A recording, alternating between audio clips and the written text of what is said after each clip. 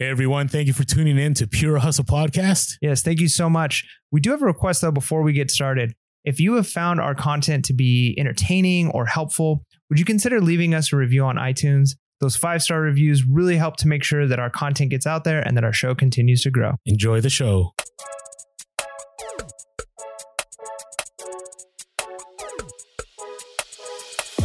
Welcome to Pure Hustle Podcast. I'm Mike. And this is Orlando, and we're on episode 262, an update episode. Yeah. Yes, 262 episodes and 362. I think I said 362. Holy smokes. So 362 episodes in, and we still have stuff to update about. So if you don't follow our podcast normally, the way we typically do things is every other Wednesday, we have a different format of our podcast. So our update episodes, we kind of talk about things that are going on in the reselling world in general, kind of what we're doing reselling, some random stories, fun garage sale stories, those types of things. Plus the news, like what's happening in the reselling world. What are the eBay updates? What's going on with Amazon, USPS, all that type of stuff. And then we get to share some sweet bolos. So things you should be on the lookout for, the stuff that sells for a lot of money. So that's what we're doing right now. This is our update episode. So how's it going, Orlando? It's going. I mean, it's happening. That's all I can really say. It's an interesting time in reselling right now. Wait, can I pause you for a second? Yeah. That you don't sound super enthusiastic about. Is it reselling right now? Like, I feel like it was just like it's happening. It is. I mean, this is the reality we're in. I can't explain it, but I feel right now. Like I'm in this place, I'm smiling right now, but I'm probably dying inside. But there's no winning, right? I feel like the economy is rough, right? California, like everything's gone up in price, right? My electricity has gone through the roof. Gasoline's going back up. I don't know if you caught these on social media. There's people that have like their Walmart orders from like 2020 online, and they order the same things that they ordered in 2020. In 2023, and then what they find out is they're paying like 27 to 30% more now for the same amount of stuff. Like that's a huge difference. Yeah, it really is. Right, and so I'm good. I'm good. Like the guy in that meme where everything is burning up around him, and like I'm good. It's fine. It's fine. That's where I'm at. But hey, you know what? You just got to go day by day. We just got to make things happen. I've really taken this attitude of take no prisoners. I am going all in. I am not stopping. I will not give up. I will continue working hard. I don't care what it takes. I'm going to make it through this. I haven't felt this energized since probably the beginning of the podcast. Like in the beginning of the podcast, do you remember that? Like every day I was posting like 20 Instagram stories, 4 posts on Instagram. We were recording 2 podcasts a week. I was sourcing every day. I was listening every day. Like it was crazy. And we saw the results of that. And so now I've been pushed up against the wall, and it's basically like, fight or flight. And I'm going to fight. Like I'm not stopping. And so I'm not trying to be a motivational speaker, but if you're out there and you're reselling it and all you're doing is doom and gloom and just sitting around and wishing things would get rebound, get to action, get going. Because that's the only thing that's going to make things happen right now. So let me give you an update. Haven't been sourcing much. And it's not because I haven't tried. I would say the last 2 weeks of garage sales were terrible, just terrible, but that's okay. San Diego has this thing, and I've talked about it before, and I'll say it again. Whenever it's more than 90 degrees, people are like, oh, no garage sales. Like it's time to end it. And so that's kind of how it's been the last 2 weeks. But that haul I had from 3 weeks ago, with the Game Boy Advance boxes, it's gone in stages. So stage 1 was get all the Game Boy Advance boxes listed and super profitable. Stage 2 was get all the manga listed. And I've learned a lot about manga. I came across One Piece gold foil. It has like gold lining on the bottom, whatever. And I had a lot of first prints. Nice. And so I had those. There were some, some Dragon Ball Z. I even had Scott Pilgrim and whatever. I don't think that's manga, but I had different book sets, and they're moving. They are definitely moving. So I've been learning that. Stage 3 of the haul, I ended up picking up a bunch of random vintage toys. Like, think of going into your kid's like toy box. You know how that toy box has every single toy imaginable, all into different pieces. Like, that's what I bought. I bought like 4 boxes of those of toys from the late 90s, early 2000s. So there's like Polly Pockets in there. There was a I don't know what they're called, like a Pillow Friend or whatever. Like, they're worth money. DJ Tanner and Full House had one of them. I don't know if you know what I'm talking about, but it's Small Soldiers. Remember the Small Soldiers movies? That franchise. There's a bunch of small soldiers in there. So that's the next phase. And so I have to go through that. So the reality is I haven't had to source because I've had all that inventory. So I've been working through that, and that's been fun. And at the same time, it's kind of crazy. I have 3 instances where people are like, hey, Orlando, I know you're a reseller. Here's some things. So one story is I had a meeting with the families that I homeschool, teach, history. And one of them says, hey, I got all these great books. Is it the great books? Yeah. Those like audio things from Harvard. You know what I'm talking about? Oh, right. Yeah. Right. And they had like 3 boxes full of them. And they're not worth a lot of money. They're maybe worth $8 to $10 a piece if you're lucky, and they sit forever. But somebody was like, hey, I heard you saw on eBay. Do you want these? I'm like, for free? They're like, yeah, just take them all. So I took all of those. And then a few days later, my mechanic that works on my brakes, he kind of felt bad because something happened where my hubcap wasn't put on all the way and it kind of fell off on the road. And so I told him, like, don't give me anything for that. Like, it's what happens. You always give me a great deal. You take care of things. I'm not stressed about it. He's like, no, come and buy. And he gave me like some VW engine parts. He's like, you want to sell these? I'm like, sure. He's like, how about $100, for each of them? I'm like, how about we do 50-50? And he's like, sure, let's do 50-50. And I don't do consignment, but the profit was good enough that it's worth my time. Like, it literally took me 5-10 minutes to list. It's going to take me maybe 30 minutes to pack. And I'm going to make over $100 on each of these when they sell. So that was good. Then I had another one today. I had somebody text me and say, hey, do you know, are you interested in any vintage National Geographic? Which I know there's not a lot of money, but they're like, you can come pick them up. Here's the lockbox code. Just come to this property over here. So tomorrow, and I'll post this if it's good on the next update on Instagram. I'm just going to go to some random house and source for free. So always share that you're a reseller. And then last of all, and I'll move on, sales have been interesting. So I'm selling 20% less than usual, which is bad, but I'm making the same amount of money. And so my average sale price has gone up, but the amount of items I'm shipping on the daily have gone down, which I can't complain. Actually, that's better, right? Like, hey, you're working less and making the same amount of money. But it was scary to me today. I was talking to my buddy who has an MBA, and he was talking to me about, like, aged inventory, and you should, sell through your aged inventory, and it's better that you get 50% off now than 100% later. And I'm like, I've already done this. And I said, do you realize I've been on 50% off since February? And I'm still making the same amount of money.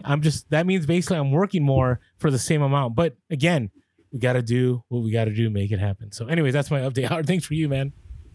Yeah, I mean, pretty good. I mean, kind of like you guys out there in California, the heat is up here in Texas, and it's worse here. I'm sure there are garage sales.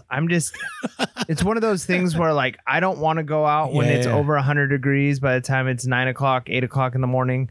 And I'm sure most people aren't doing garage sales. There may be a handful, right? But it's just one of those things, like, is it worth giving up a Saturday morning? Because you got to do a cost benefit analysis. I mean, that's one of the things, I'm sure we've talked about it quite a bit on the podcast, but a cost benefit analysis is essentially, or even think about like opportunity cost. Like, what am I giving up? Like, what is it going to cost me and what am I going to gain in return? And the reality is, I mean, maybe when you don't go to a garage sale, you don't know what you're missing out on, but you can, based off of experience, you can kind of guesstimate. So you can say, like, hey, if there's 4 or 5 garage sales total that I can go to in a morning, I can potentially make X amount of money, but I'm going to give up a whole morning because I have to drive everywhere and there's not going to be many of them and competition is going to be higher. So it's just, to me, it's not worth it. I'm going to kind of wait until the temperatures cool off a little bit here. So what I've been doing instead, it's kind of weird that the the first, 350 some odd episodes of the podcast, like neither one of us really had done the bins. You've done it a couple of times. We've had interviews with people who that's what they do. Like we know a lot of resellers that are primarily at the bins or spend a lot of time at the bins. That just hasn't been our model of reselling. And it's weird that now that I'm here, at least temporarily, I'm kind of the bin guy. Like that's where I've been sourcing. That's how I've been. Yeah. So it's just, and again, I'm not like an expert by any means at the bins. I'm not even spending that much time at the bins. It's just a little bit of time, stop on my way home from work, a few minutes here and there, kind of see what they've got. I still am preferring hard goods over the clothes, which will work to your advantage. I'll share that later. Yeah, I mean, it definitely could.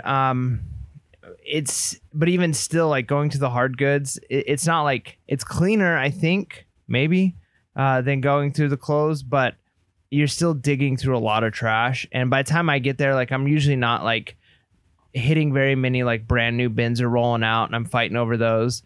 So I'm kind of digging through what's probably already been picked through by a lot of people, but it's amazing what people will leave behind. And you kind of look at these bins like, if you were to take, I'm sure there's a word for it, but if you were to take like a thing of rocks and like a glass, like the smaller rocks, if you shake it, are going to work their way to the bottom. The bigger rocks kind of the top, like little things kind of work their way to the bottom of stuff. Right. And so what I've kind of discovered is all the big stuff sits on the top of the bins. People dig through that. But if you're willing to move that stuff aside and get down to the little things, like I'll give you an example. Just yesterday, I went to the bins and I picked up a little tiny, I wish I've got it in the other room. I should have brought it over here. But a little tiny metal figurine. At first I saw it and I thought maybe it was a Dungeons and Dragons miniature. And I looked at the bottom and it had like a print. I think it's like MFWP. I might have had that wrong. 1993, something like that. And so I look it up and I see that these are like an artist makes these. These aren't just like for gaming. These are for like display. And this one is like a Native American on a horse with like a spear, and it's all metal, really cool looking thing. Kind of, anyways, I could describe it forever. It sells for like $25, not a huge profit, but it was just sitting there and it had worked its way to the bottom. And so if you're willing to do those kinds of things, you're willing to dig a little bit. Again, I'm not spending more than 15, 20 minutes on my way home from work. I'm tired. I'm beat. I want to be home. But just a quick stop in and you can make $25 to $50 on just finding a couple of random things here and there. And just think like, if I'm there, even if I only do that twice, if I make $100 a week for an extra hour of work, by the time you list it all, maybe an hour and a half of work, that's still a pretty decent return. Like I'll take that all day long. And again, the nice thing is I'm going fast. I'm just looking for what I'm looking for, and then I'm getting out. I found some weird things when I buy stuff like that, since they do pay by the pound. Like when I bought that little miniature figure, that's all I bought. And so they put it on the scale to see if it would register, and it's obviously not going to register as a pound. And so they had a minimum value. So it was like $1 I had to pay for that. But then I was thinking, so if I would have thrown like a handful of like clothing items in there that would have brought it up to $1 or a pound, I would have only paid like $1.60 total. So I'm thinking like, I wonder how many people like, because if they're rounding it up to pounds, like you could potentially end up, or maybe it's half pound. I'm not sure what they round it to. But I was thinking I kind of actually left a little bit of money on the table. I probably could have thrown a few things in there and actually got out with that item a little bit cheaper. So not the end of the world, but just little things like that. It's been it's fun. It's interesting. Different environment than a thrift store for sure, but it's still the thrift store stuff. You know what I mean? Like you're still seeing the same things I would see at a thrift store. And in fact, in the random story, I'll talk about that a little bit with the pricing that I'm seeing there with some of the tags that are on those Goodwill bins. But yeah, it's been pretty good. I've been enjoying it. And I remember maybe it was somebody in our Discord mentioned, I think it was in our Discord, might have been on YouTube comment, but they were kind of explaining how they'll just spend all day at the bins. And they're looking for clothes. They sit there. They're there for like 6 hours. And after 6 hours of work, they can like expect to make about $250 to $300 in profit. Huh. And when we're used to going out to a garage sale, it's like I can go to some garage sales and I can make $1,000 in profit potentially in just a couple hours of work. Yeah. But that's not something consistent. You could do every day of the week. But if you can go to a thrift store for 6 hours and almost guarantee that you're walking out with $300 in profit, or to the bins, And then let's say it takes you another 2 hours to list those things that you picked up and then to ship out the things. So you still are working 8-hour days, but you're making $250 to $300 a day. That's a really decent like hourly wage compared to what a lot of people are making. So it's still not a bad thing. Like it doesn't sound great to say like, oh, I only made $250 like all day at the thrift store, but hey, $250 for 8 hours of work, it turns out to be pretty decent pay. Yeah, I think some things play into that because I have contemplated. I think I mentioned that to you one time, like this plan I had. I don't know if I suggested it to you for you to do it or from that I wanted to do it, but I was contemplating once a week going out to the bins out here and sourcing for like 5 hours, and then doing it wasn't 5 hours, it was like 2 hours, and then sourcing as much. And I will say, the more you know, the better you'll be at the bins. Like if you're just starting off, it has to be brutal at the bins because with all the chaos and everything going on, and then I don't think there's a place for a cell phone at the bins. That's the times I've gone, like if you have a cell phone, like you're just losing, money's getting pulled out from in front of you. At least that was my experience at the San Diego bins. But my thoughts were like, our closest is an hour away. So you drive an hour, source for 2 or 3 hours, drive an hour back, do a whatnot auction, spend an hour or two, and then spend an hour or two packing. And that's like an 8-hour day pretty much. And if you can pull in $300 a day, do that 5 days a week, $1,500. It's not a ton. Like overall, like for California, you're talking about like $72,000 a year. All right. That's before taxes. And so, maybe you'll be able to rent a studio, but it's still like, it's a viable model, especially if you're part-time. Like if you're living at home or you're able to find a way to cut your expenses. Yeah, I definitely think the bins are the way to go. If I had bins, how close are yours? I mean, the thing is that they're on my way home from school. Okay, right? okay, they're okay. on my way home from work. So like I literally don't have to drive even 2 seconds further. I just stop. Like, so but 0 miles, But you have time with your kids and your wife. Like that's more valuable than the time you would spend there, So if of course. So if I was part-time, I probably would, just spend 10, 15 minutes, 20 minutes because I want to get home to the wife and kids. I mean, I'm working. But if I was full-time and it was like 10, 15 minutes away, I'd probably live there. You know that honey hole that we know about here in San Diego? I haven't been there in months. But there's the same people there every single day, every day, right? And that's what they do. I don't know where they sell. I think they do a lot of swap meet, but that's one way to do it. So yeah, all right. I when I go out there, we're gonna go to the bins. We should do a YouTube video of us. Do they allow cameras in there? That one? I mean, I don't see why not. Are we gonna be frowned upon? Or gonna get beat down? I don't think we're gonna get beat down, but they might tell us no. I think it'd be fine. It's one of those things. It's better just to ask for forgiveness than permission. The one in San Diego, I was gonna get beat down. Like it was bad. By the employees or by other the people, customers? Man. They were like, get that camera out of here, get it down. Like no camera. Like I was like, whoa. Nah, it seems pretty chill here. I mean, there's people who are intense. You could tell they're there all day long. Now this was 2 years ago, but remember I told you there were like little gangs there, like little families, right? Like you don't go into this area. No, they've made it like really nice here where I'm at. Like they have like they've redone the whole thing. It's still a thrift store basically, so the smell and the environment and the people, it's not like, but they've got like vending machines and really nice bathrooms and like nice. There are people and tables. So like people will like do their shopping. They'll wait for the bins. And I think what some people do, like you mentioned, there's no place for phones. Like what some people will do is they'll just, if they think they got something good, they'll throw it in their cart. And then once they've kind of picked through that bin, then they'll go and they'll look through their basket and throw stuff back that they decide they don't want. Because you might be waiting another half hour before the next bin comes out. And in the meantime, you can be researching, going through and looking through the ones that haven't just been brought out. So, I mean, there's still a place for it. And then the cool thing too is if you're kind of hawking the stuff people are throwing back, people miss stuff, Yeah. Oh, all the time. Guaranteed.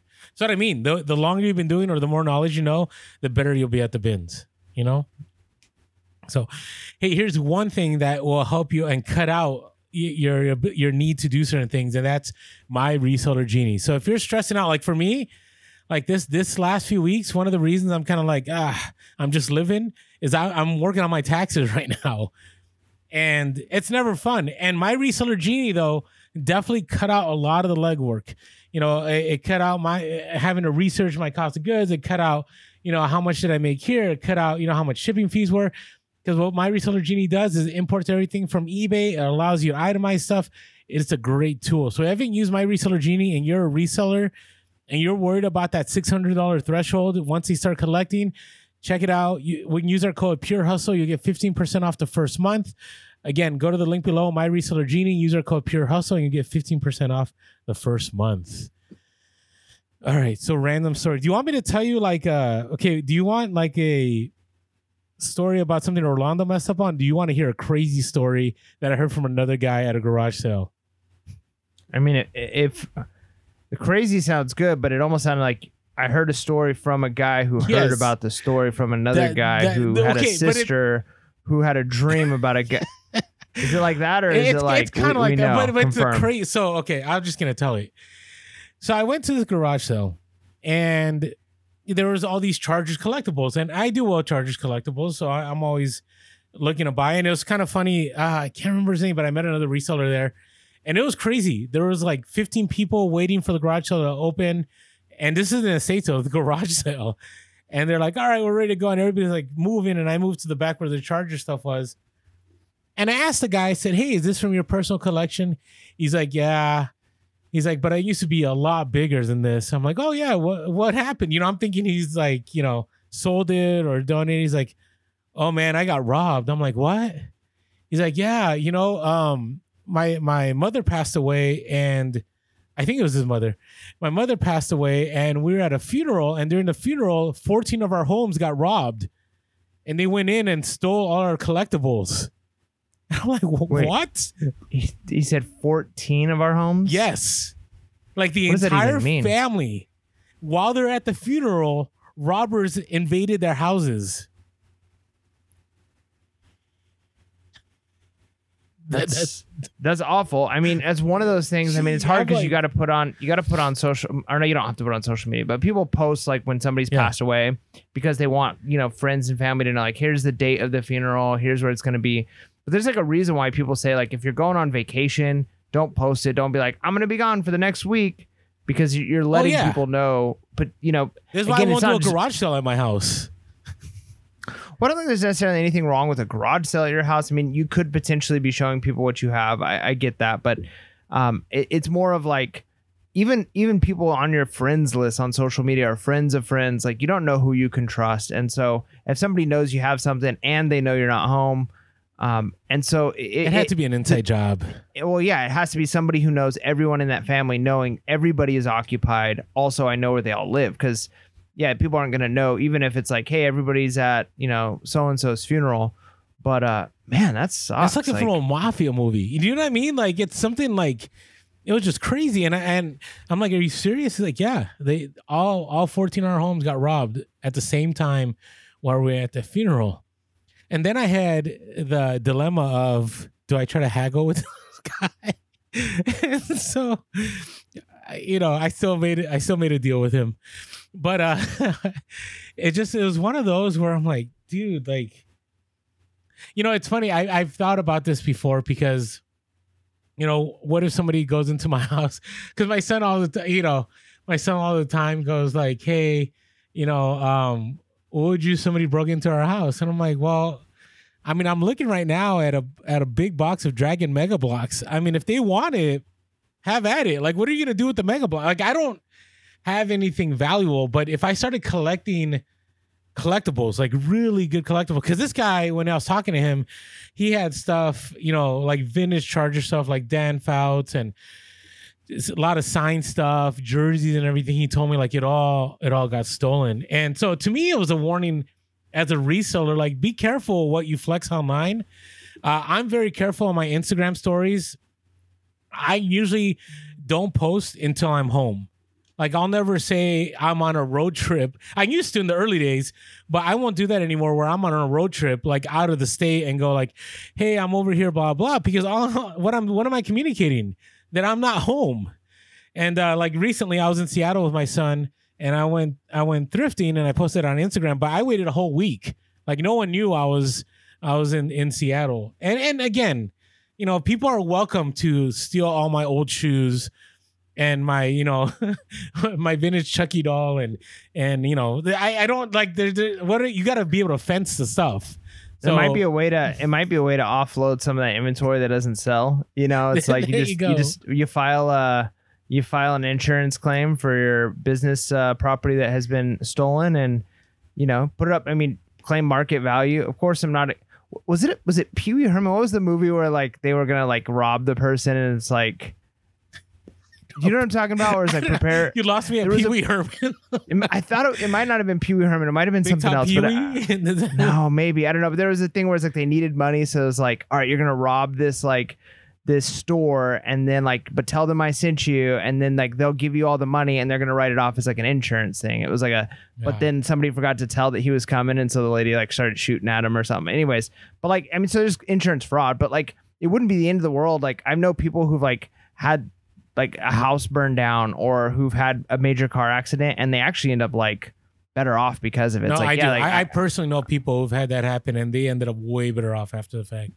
Yeah, so it's like, yeah, I'd hate for stuff to get stolen. I mean, especially if you had like a collection, it's like hard to prove. Like, I mean, how do you prove like I had this Charizard that was worth this much money? You know, like that's tough. But if you've got like inventory, you're using something like My Reseller Genie, and it's like, here's the inventory I have, here's what it's listed for, here's what I typically make in a year. Another reason to have My Reseller Genie. Yeah, right. So like it's just that protection. You know, you got some business insurance, or you've got homeowners insurance, depending on your homeowners insurance. Like check what you have. I mean, this might be just, again, Orlando and I are not experts on a lot of this stuff. No. Like I'm not going to provide any advice on like how to, like what your insurance should 100% look like for your business. But spend some time and look into it. Like maybe your homeowner's insurance or your renter's insurance covers. And if it doesn't, like maybe that's an option. Maybe you pay a little bit extra for your premium, but they'll cover a certain percentage of like business expenses if stuff gets flooded. I mean, your house can flood. It's not even just robbery. Like your house could flood, or you could have a fire. So yeah, it's just wise to have that kind of just thinking the worst could happen. Are you prepared? Yeah. And just be careful. You know, I say it all the time. I grew up, you know, and not the best of neighborhoods. And it wasn't like terrible where I grew up. It really wasn't, but stuff got stolen. I grew up in San Francisco, and people talk about theft in San Francisco now. That's been like a thing since I was born. Like in my 20 years in the Bay Area, like I grew up in the Mission District, and like, I can't tell you how many times my car got broken into, or, you know, somebody stole stuff. I remember one year I had a 82 Cadillac Coupe de Ville, sweet lowrider, and I would put my car cover on it, and somebody stole my car cover. Like, seriously? Like that's how we're gonna be? Like, you're gonna steal my car cover? So, you know, always be careful what you post on social media. Always be careful who you share things with. You know, you just never know. I felt bad for the guy. I did have a conversation. I empathized with the guy because I felt terrible. I've had stuff stolen. I had in the 90s, I had this trench coat starter parka jacket that I took to school, and I had it around my arm, and a guy just came out and just snatched it from my arm. And, you know, I haven't been a track star, so the guy was outie, and there went my starter jacket. Yeah, when I was a kid, I had a skateboard that I worked all summer to save up for stolen. Yeah, the guy goes, let me show you a trick. I'm like, okay. What? And he grabbed it and took off. Bro, that guy, I hope that guy ended up falling off a bridge. We caught him. No, we caught him. So we called the police. Well, we caught him. But we called the police. My dad did a bunch of research. He found out like what they thought the guy's name was and where he thinks he lives. And nice. It was funny. I was a 7th grader, and the police like took it serious. Like they went and they found the guy, and they got my skateboard back. I feel like the police officer and his partner were probably like just felt bad for like a little kid who like worked all summer for this thing. But yeah, anyways, we're off topic now. So my random story is not about my Element skateboard being stolen when I was in the 7th grade, but it is about, so when I'm at the bins, one thing I've noticed is I always kind of assumed a lot of the stuff at the bins are probably just stuff that never made it to the thrift stores. And then, you know, some of it is stuff that was at the thrift stores for a long time, and then they're just trying to offload it. So I feel like it's probably a mix of the two. I haven't been convinced otherwise. I'm not 100% sure. But what I found interesting is because a lot of the stuff for sure was in Goodwill, there's still Goodwill stickers on it. And so I could see what Goodwill had these things priced for. And it's amazing because I'll give you an example. Like the other day I was in and I saw one of those robot vacuum cleaners, but it wasn't like a brand I'd ever seen before. It wasn't like a Roomba or something like that. Private label thing or something. Yeah, it was I had never really heard of the label before, and it kind of looked like an old school vacuum, like just the base of a vacuum, but not like the top part of a vacuum, like an old bagged vacuum. Like that's kind of what it looked like, but I could tell it was robotic, and so I'm looking at the model, I'm looking it up. And I'm thinking this might be a good find, even if it's for parts, because they have this Goodwill sticker on here for $49.99. So I'm thinking, man, if they're trying to sell this thing for $49 and it's not in the best shape, these things are probably at least $100 new, or, on eBay selling for. I find them on eBay selling in mint condition for like $20. I'm not surprised. And I'm like, I got my hopes up because I saw the $49.99, and I'm like, if I'm paying for pound for this thing, I'm only probably going to be paying, it's probably like 3 pounds. Like, that's not bad. I'm going to pay like $4 or $5 for it. It's going to sell for $50, $60. No, they sell, if they're in good condition, for $19 or $20. This thing is in pretty beat up condition, and they're wanting $50 for it. I'm like, what is Goodwill thinking? So it's kind of interesting to be able to just see the prices, like, and then watch it end up at the bins and just wonder, like, I wonder how many people at Goodwill would have bought this thing if it was cheaper. But instead, they have it marked up at crazy high prices, and then it doesn't sell. And instead of lowering their prices and figuring out their business model, they just ship it off the bins. Like, it just seems silly to me. It is odd, though, because they do have e-commerce specialists that research. I mean, they've always had that. Like in the back, they're always looking stuff up on eBay. So it is odd. Maybe they're getting so much inventory now that some of the stuff isn't researched. They just put a sticker on it and let it go, Interesting. So yeah, I just had my other random story wasn't too much. It's just basically, I had a moment again, when you list something and automatically you start getting offers. And I was like, oh no. And this time, luckily, you didn't call me like last time. I'm just giving you a hard time. Remember with the railroad lantern? Like right when we were talking on the phone, this item sold and I undersold the railroad lantern. Well, this time it was manga. And I had listed a bunch of manga. These were first print, one piece gold foil. And I'd seen some go for $50 to $100, and I got like 20 something of these. Crazy haul. Okay. So I didn't want to do any more research. I'm like, they're probably worth like $50 to $100 a piece. And so I put it at like $200, and then I put it on sale. I went to $100, and then a couple people sent me offers right away for $75, $80 for one book.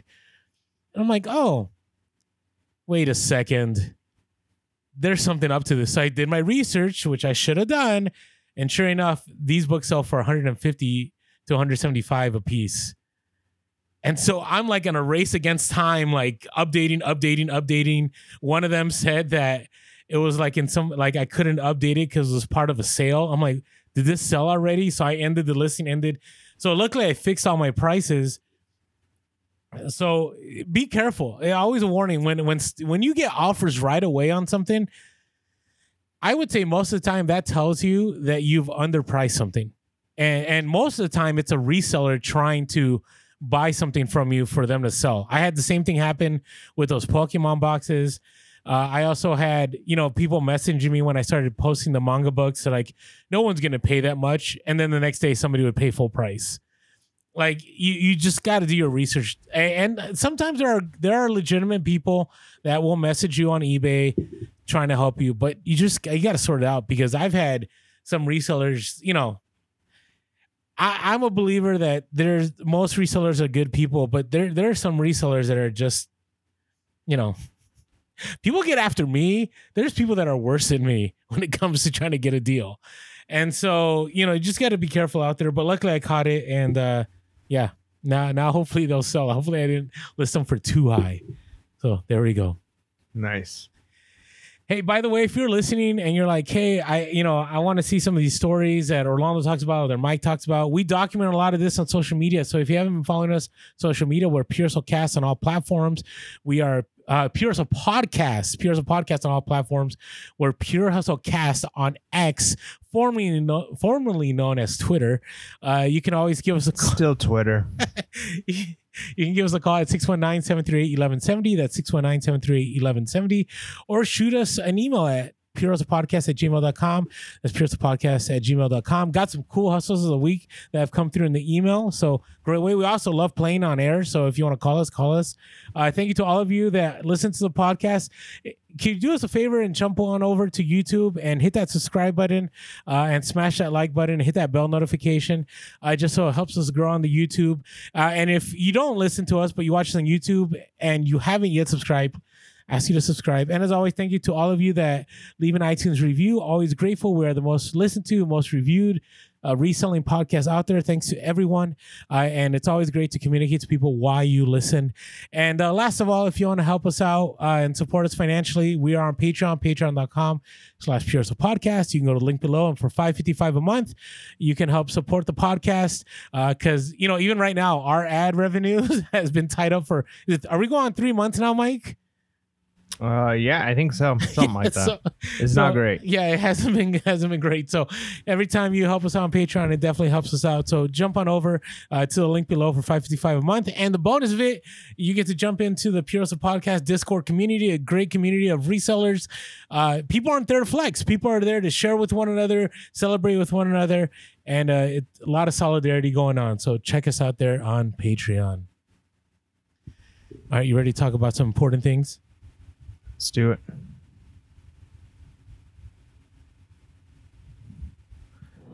The Wall Street and collectibles. More AI is coming to eBay, and we discuss the OfferUp Recommerce Report. All of this and more on Reseller News. Rolando, take it away. All right, so I knew this was coming, and we've talked about this. Actually, a hustle of the week we're going to share with next week is somebody who was strapped for cash, right? They needed to pay for their storage unit. They needed to pay some bills. And so they're like, I don't care. I just want to get rid of it. I'm willing to sell, give me a price. Right.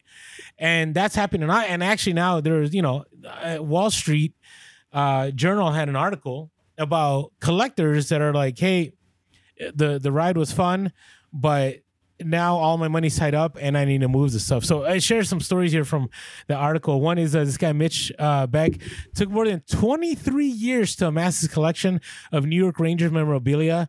Now he's putting it up for sale to tackle his growing 6-figure debt. Right? That's wild. Right? Another one, going on with the story, it says collectors like Beck say they don't have a choice. Their budgets have been pinched by inflation and unexpected setbacks, and their debts are mounting just as higher interest rates make the cost of carrying the debt overwhelming. Okay, another reseller who is selling Barbies. Let me go to that one. Anurita Labor, 29, owns more than 300 Barbies. The Connecticut resident has sold dolls from her collection for living expenses such as rent and electricity when necessary. Now with Barbie stock high, she's ready to part with the collection she began in the late 1990s. As a child in India, Lubier plans to list for $5,000 in hopes of using this as a security deposit for a new apartment. So those are just some of the stories from this Wall Street Journal. And I'm like, wow, like, this is where we're at right now, right? And we talked about this, how there may be sunshine around the corner, and part of that may be that there's going to be buying opportunities. But a lot of people, are just offloading inventory. And as Mike has said before, if you can hold on, right, this can work out for you at the end if you have the capital.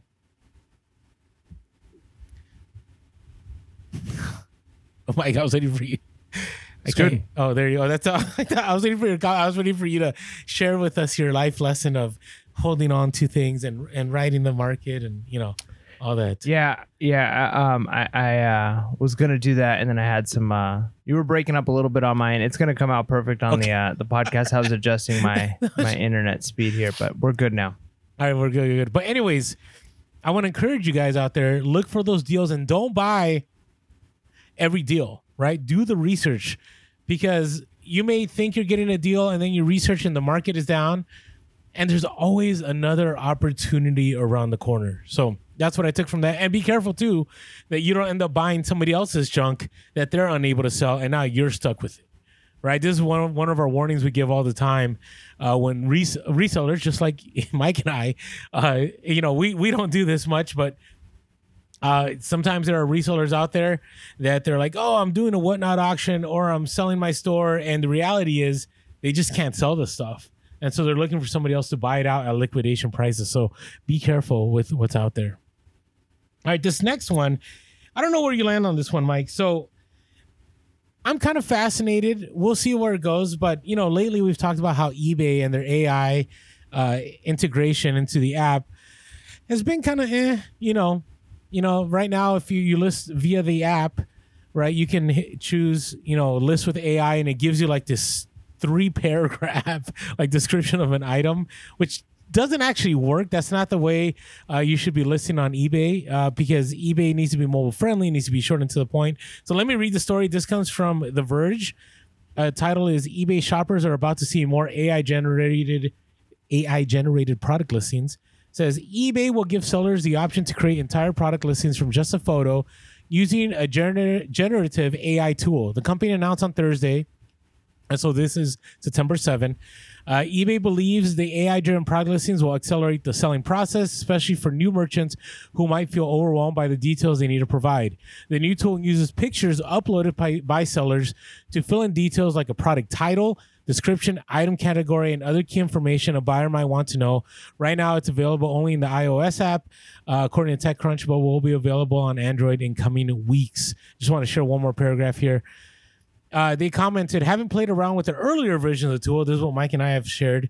I have to agree. When I experimented with it, the result was still to cliche language that added more words, but nothing very useful. My initial description included a note about the condition of a vintage clothing item and a misleading size tag. But the AI tool removed that information that a potential buyer would probably want to know. In the end, the AI description tool didn't save me any time. And if left without edits, I'd expect a complaint from whoever ends up purchasing. Now, that's the old one. The new one, the new tool that's being implemented, I guess you upload a photo and automatically it's going to like fill out the item specifics, give you a product title, and give you a description. Yeah. So my thought with AI, I think I'm bullish on AI. I think the AI is going to continue to improve. I don't know if I'm optimistic about what that means for society and humanity, culture and us. Like, we just don't know, like who knows? But I look at it like this, like AI is going to be one of those things, like, because when it first came out, like, it's impressive. A lot of the things, I use it a lot at school for a lot of things. Like, there's a lot AI can do. It's very impressive. But either one of two things is going to happen. One, we've kind of like found the edge of like what we can accomplish. And this is like, wow, this is this really cool thing. But we're not going to go any further. And this is just what it's capable of. Or it's going to continue to exponentially improve in its ability to do things, like whatever those things happen to be. It's like, I think about like examples are like the internet. When the internet first came out, it was kind of fun and novel. Some people got how powerful it was going to be. And then it totally reshaped culture. It has reshaped everything about our daily lives. Like, nothing is the same since the internet. So AI could be that, or it could be like, I think of like self-driving cars. You know what I mean? Where self-driving cars, the idea of self-driving cars, how long has that been out and have they been working on? It's like, now Google has one. It hasn't changed anything. Like, it really has not made it. It's more of a novel thing than anything. So I don't think that's going to be AI. I think a lot of people have that mindset of like, it's kind of cool, but it's cliche. It gives kind of silly descriptions, and it's not really useful for what I need it for. But I think that might be naive in the sense of right now that might be the case. But if AI continues to improve at the rate that it's improving, what seems kind of like out of place and silly now is people trying to figure out, and the systems trying to figure out how to best make this stuff work. And it happens so rapidly. Change happens so rapidly with these programs that a couple years from now, the things that they're implementing, like, I just think about like video games. Like, look at video games when they first came out and what we thought was decent graphics versus like video games today. And it's like, wait a minute, this is great. I think that kind of difference in just a couple of decades of video games, I think that kind of difference in the quality of what AI is doing can happen in months. Like, things are happening so fast now. Things are improving so fast. So I wouldn't put it past AI in general and just technology in general to say, hey, yeah, I can't see it happening with eBay today. I taking a picture and everything working perfectly, and it's probably going to have a lot of errors, and maybe it doesn't save me any time. But they're working out glitches and they're figuring it out. And I really do think that probably within the next year, 2 years, 3 years, probably max, like, I think everything about our daily life is going to be changed by AI, and I think reselling is going to be impacted too. Yeah, no, I agree. To me, it's with the eBay thing. I do think by, my own, periphery study of AI, that the way that AI exponentially grows and understands and learns, I think we could be in a place in 2 years. Hopefully we'll clip this. What minute is this? In 2 years, where all we have to do is upload a picture and we don't even have to put the condition. We don't even have to put the flaws. We don't have to do anything. It just does. But at the same time, it sounds great. But again, like think about how disruptive that could be. What if it's so easy that anybody, the average person, can just like take a picture of a random item and like a cup. They can walk into a thrift store with their phone out. I mean, thrift stores won't even have the stuff to sell like they have now. Garage sales, people who normally have a garage sale, they can just literally like wave their phone over it and it'll tell you prices of things, what it's selling for on eBay.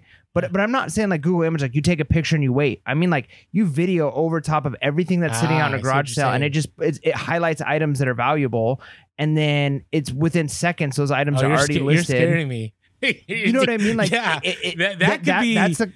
That's the kind of stuff. Wow. It can make it where our competition is everybody now. Like if it's so easy, then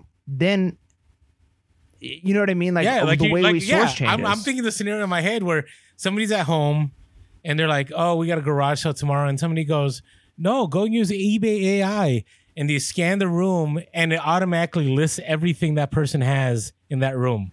They didn't have to. They just scanned it and it made the listing and it took care of everything. That would be crazy. Yep.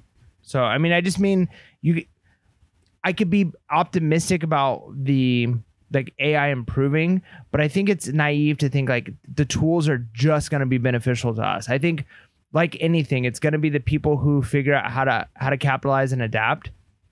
But I definitely think that it could hurt us too. It could hurt us too. But I'm also a big believer, people were making the same arguments in the 1900s as technology was exploding, in the 50s too, where people were like, oh, people are going to be out of jobs and we need to, rise together and stop this. And what ended up happening? Well, more jobs were created, right? Different kinds of jobs, right? Different innovation. And so, it may just be, again, having to adapt and find another way to do things or finding something different to do. I don't know. I don't know. I don't know if I would accept that argument. I mean, you could say like, more jobs have been created, but you think like as more technology and things like that have come out, what used to be like a family could survive off of a single income, and there's a lot of factors involved in this. But we're gonna get into an econ discussion. No, but we're not. I mean, I don't want to go too far into it. I'm just saying like, what a family, you're saying 100 or 50 years ago, even 40 years ago, family with a single income on like basically a minimum wage job could afford a house, could afford all kinds of things. And there's, again, a lot of factors involved in this. But then you say like, okay, well now people are worried that new things are going to mess up the economy. Oh, don't worry. Look, we have more jobs. Yeah, now there's more jobs. Now you need at least 2 incomes.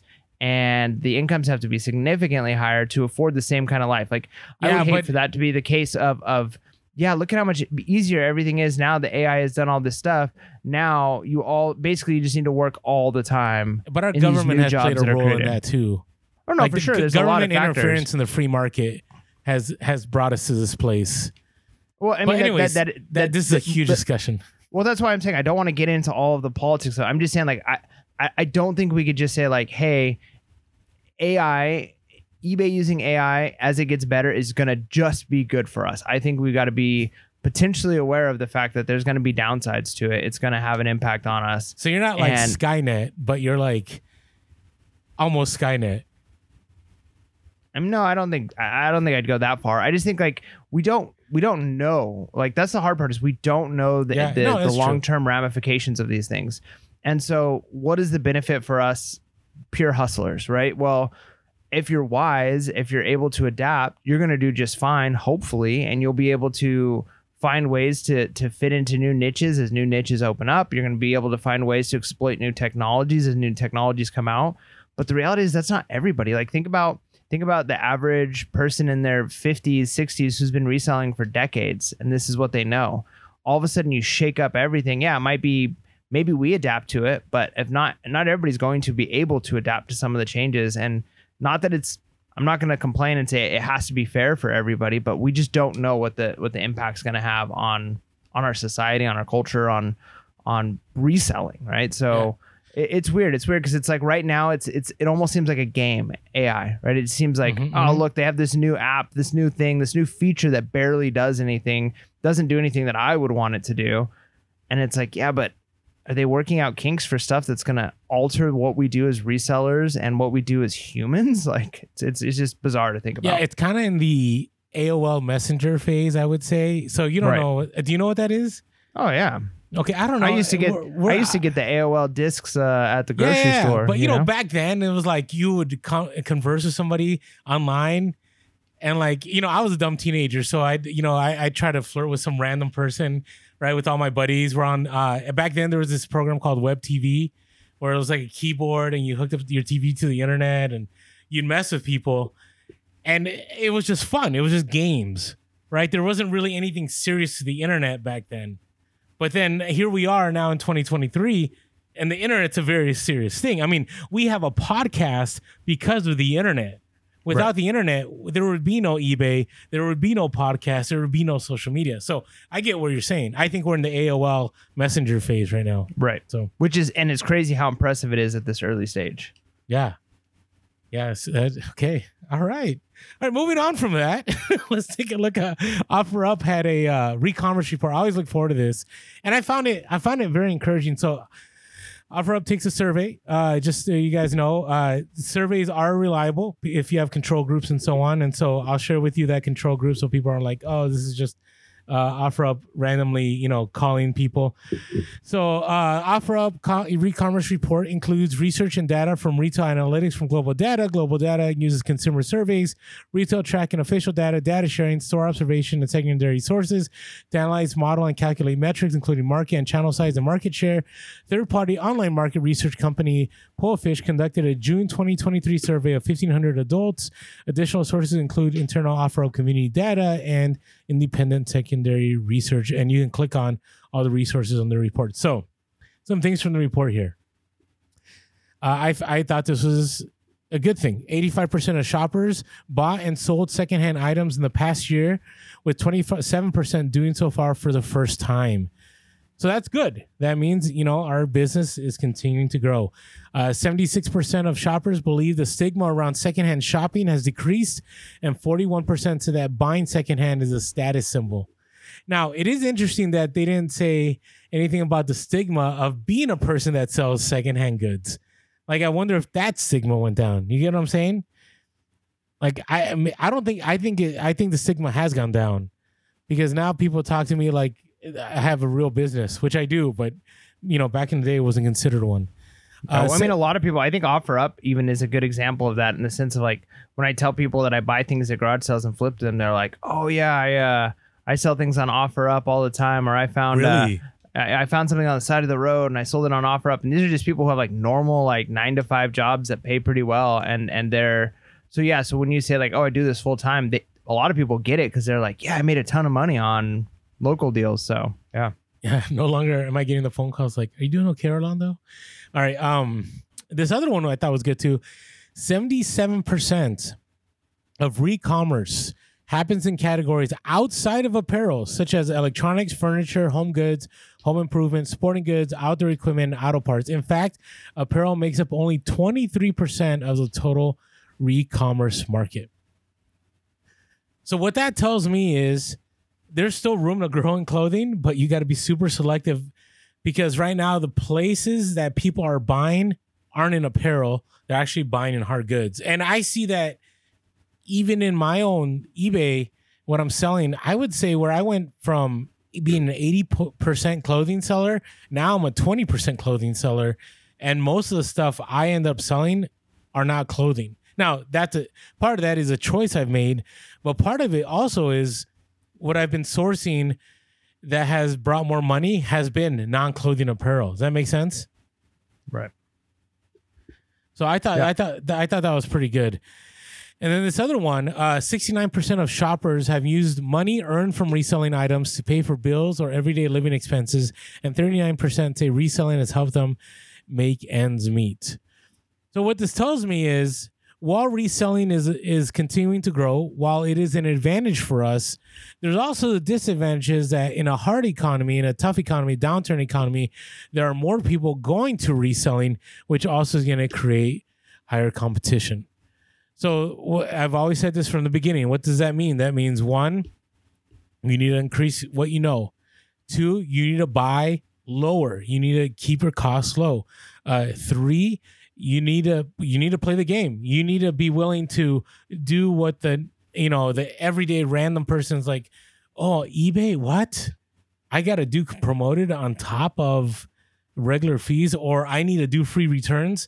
Like the everyday person, remember when you first started reselling? Like you wouldn't do returns.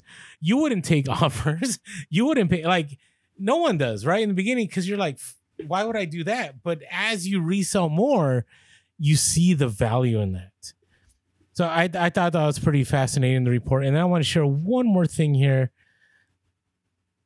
This one I thought was pretty good. It says 75% of shoppers find shopping on resale platforms to be just as or more convenient than shopping online.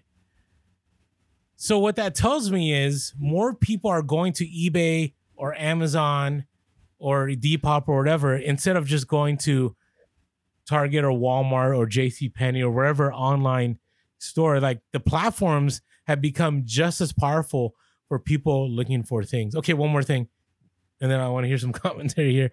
They said the top reasons people find buying on online resale platforms more convenient than retail were 70% go to online platforms because they're looking for lower prices and cost savings. 47% are looking for a wider variety and unique items available. And 37% said they're looking for opportunities to discover unexpected treasures. So to me, that all screams eBay, eBay, eBay. You're looking for a deal. You're looking for a unique item. What are your thoughts, Mike? I think you're disagreeing here.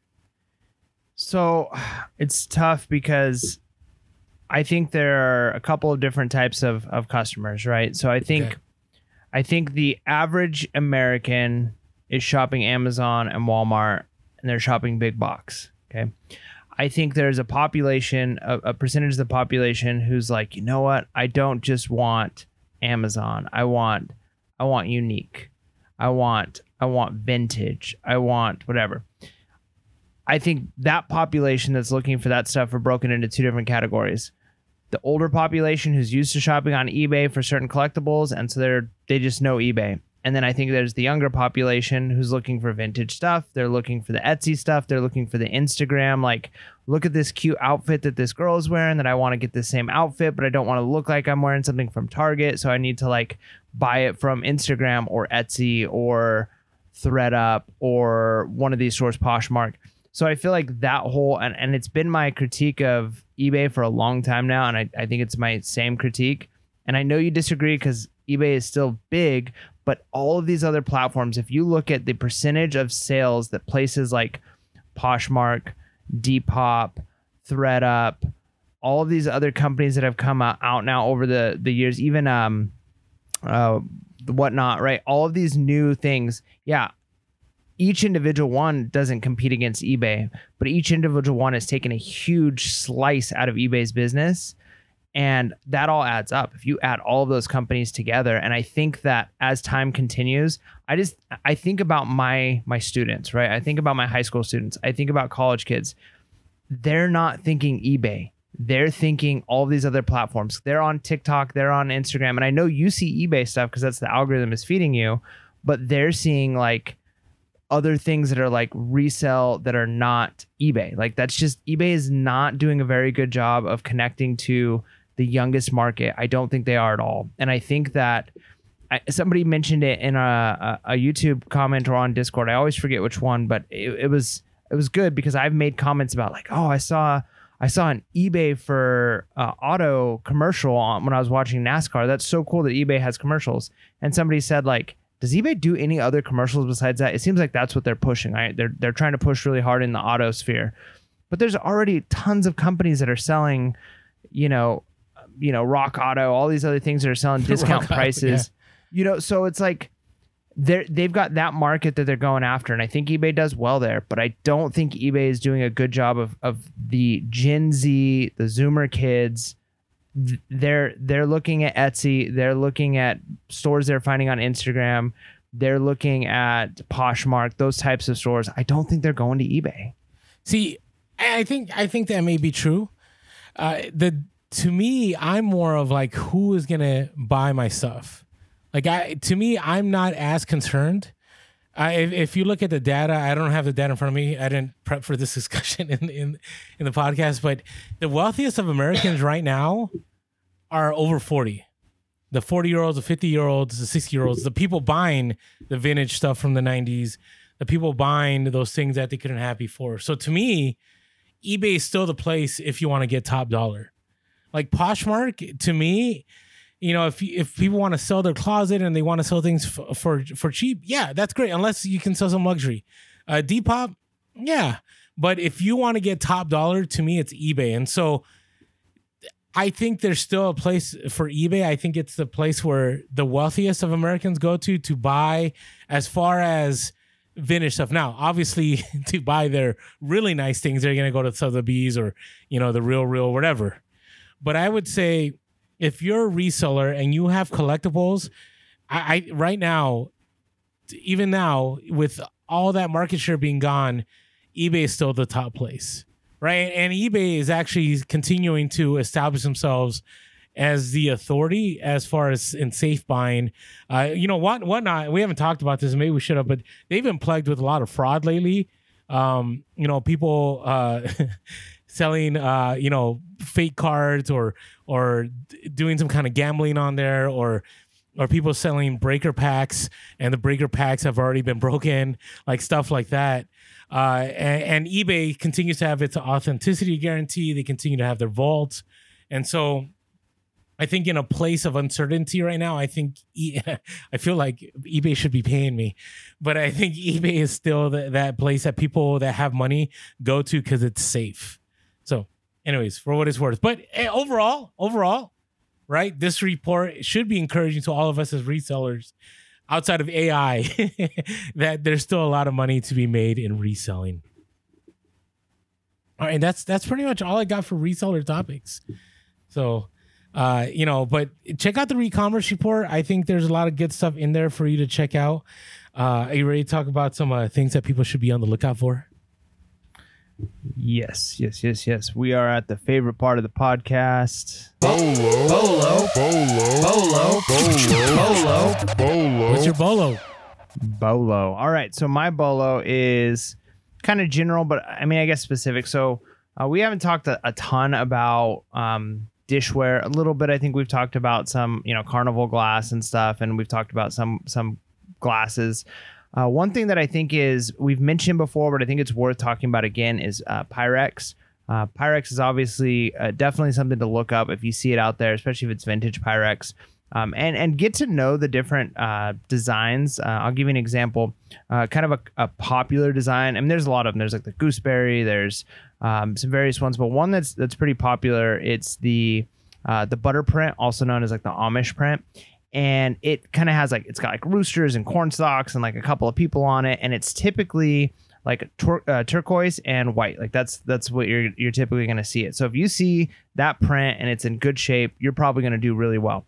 The bolo though is know the typical colors. Like I said, the turquoise and white is going to be your butter print, your Amish print of your Pyrex. If you happen to find though one that's like orange or green or pink, like a different color than the typical, those fetch crazy amounts of money, right? Like those are like special rare prints of that print, right? It's just a different color scheme.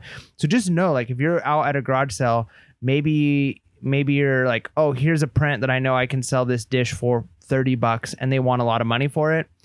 You don't pick it up. But if it's one of those colors, it's a different color than normal, definitely look out for it, because it's even worth paying up, because you may be able to go from something like the normal butter print bowl might sell for like $29, $30, $39. If it's like an orange one, it's like a special print version of it, just a special color, you might be selling it for a couple $100. Yeah, and Pyrex is one of the first things to go at garage sales here. It's still hot out here, so I've sold some Pyrex in the past. I still have some Pyrex I haven't sold, but yeah, Pyrex does go. So, all right, my bolo, since we're getting to an election year, which will be a fun year.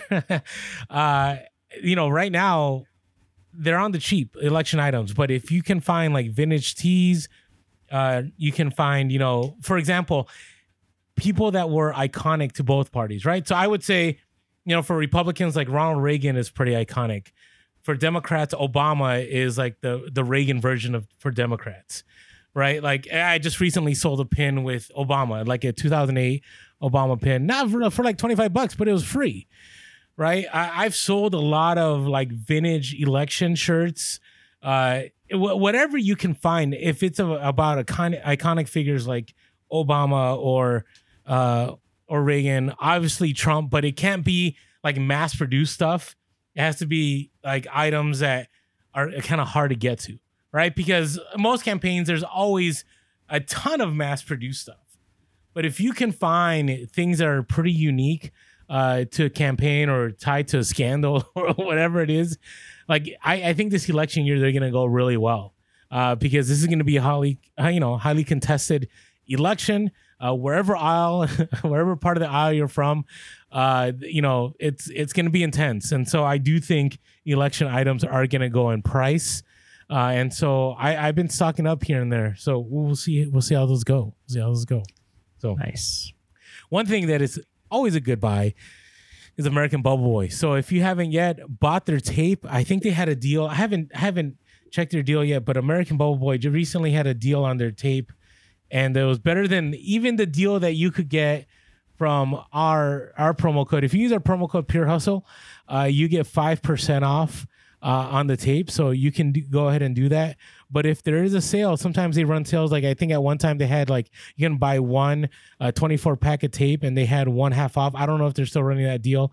I'm looking for it right now. But I for a reason my internet is slow while we're recording this. But yeah, there's always deals on there. So right now, I mean, again, you can't beat the My Go-To packing tape 24 pack, 60 yards clear for $34 free shipping. Like that is a pretty awesome deal. And so check them out if you haven't checked them out yet. If there are no deals there, you can still get 5% off on the tape using our code Pure. So check them out. All right, Mike, what are you looking forward to here? I think next week the temperature out here is supposed to get under 100. Oh, okay, good. There might be some days in the 80s, which I think makes garage sales more likely, more bearable, and probably more plentiful. So I'm looking forward to actually getting a chance to do some garage sales because as much as the bins has been okay, I'm ready for. I mean, the garage sales that's the joy, that's the treasure hunt. That's what I want to get back to. So hopefully the weather cools, and that's where I will be in a Saturday or two. What about you? So I'm looking forward to being done with the Mega Haul. I've made a lot of space and I've cleared out a ton of it. So once I'm done with the third stage, I'll be happy to be done with it and look for the next opportunity. I like you want things to cool down. I'm looking forward to garage sales again, especially those big community sales. I haven't been to one in about a few months. And then I'm going to start doing some Amazon retail arbitrage. I think I said this last time, but I do think I missed out on profit last year. And, there's always people, despite the economy, there's always people that are looking for certain things and are willing to pay good money for them. So I'm hoping that I can find some things out there for Amazon because I have not done retail arbitrage in at least a year and a half or two. It's been a while. So that's what I'm looking forward to. So, nice. Hey, everyone, hopefully you are looking forward to this upcoming Q3, Q4. Hopefully you found a lot of interesting items in this podcast. Appreciate all the support. And with that being said, make sure to be real. Be relevant. And be reselling. Late. Peace.